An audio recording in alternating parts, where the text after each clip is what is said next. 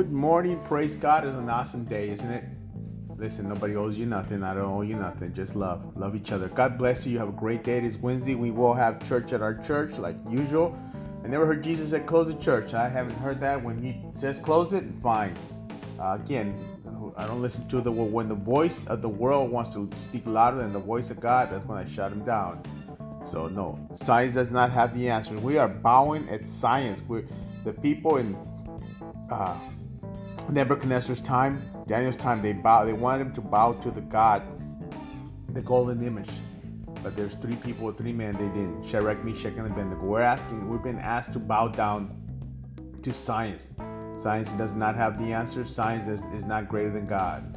So God bless you. Have a wonderful day. The verse for today is Psalms 24, 1 and 2. The earth is the Lord's and everything in it. The world and all that people belong to him.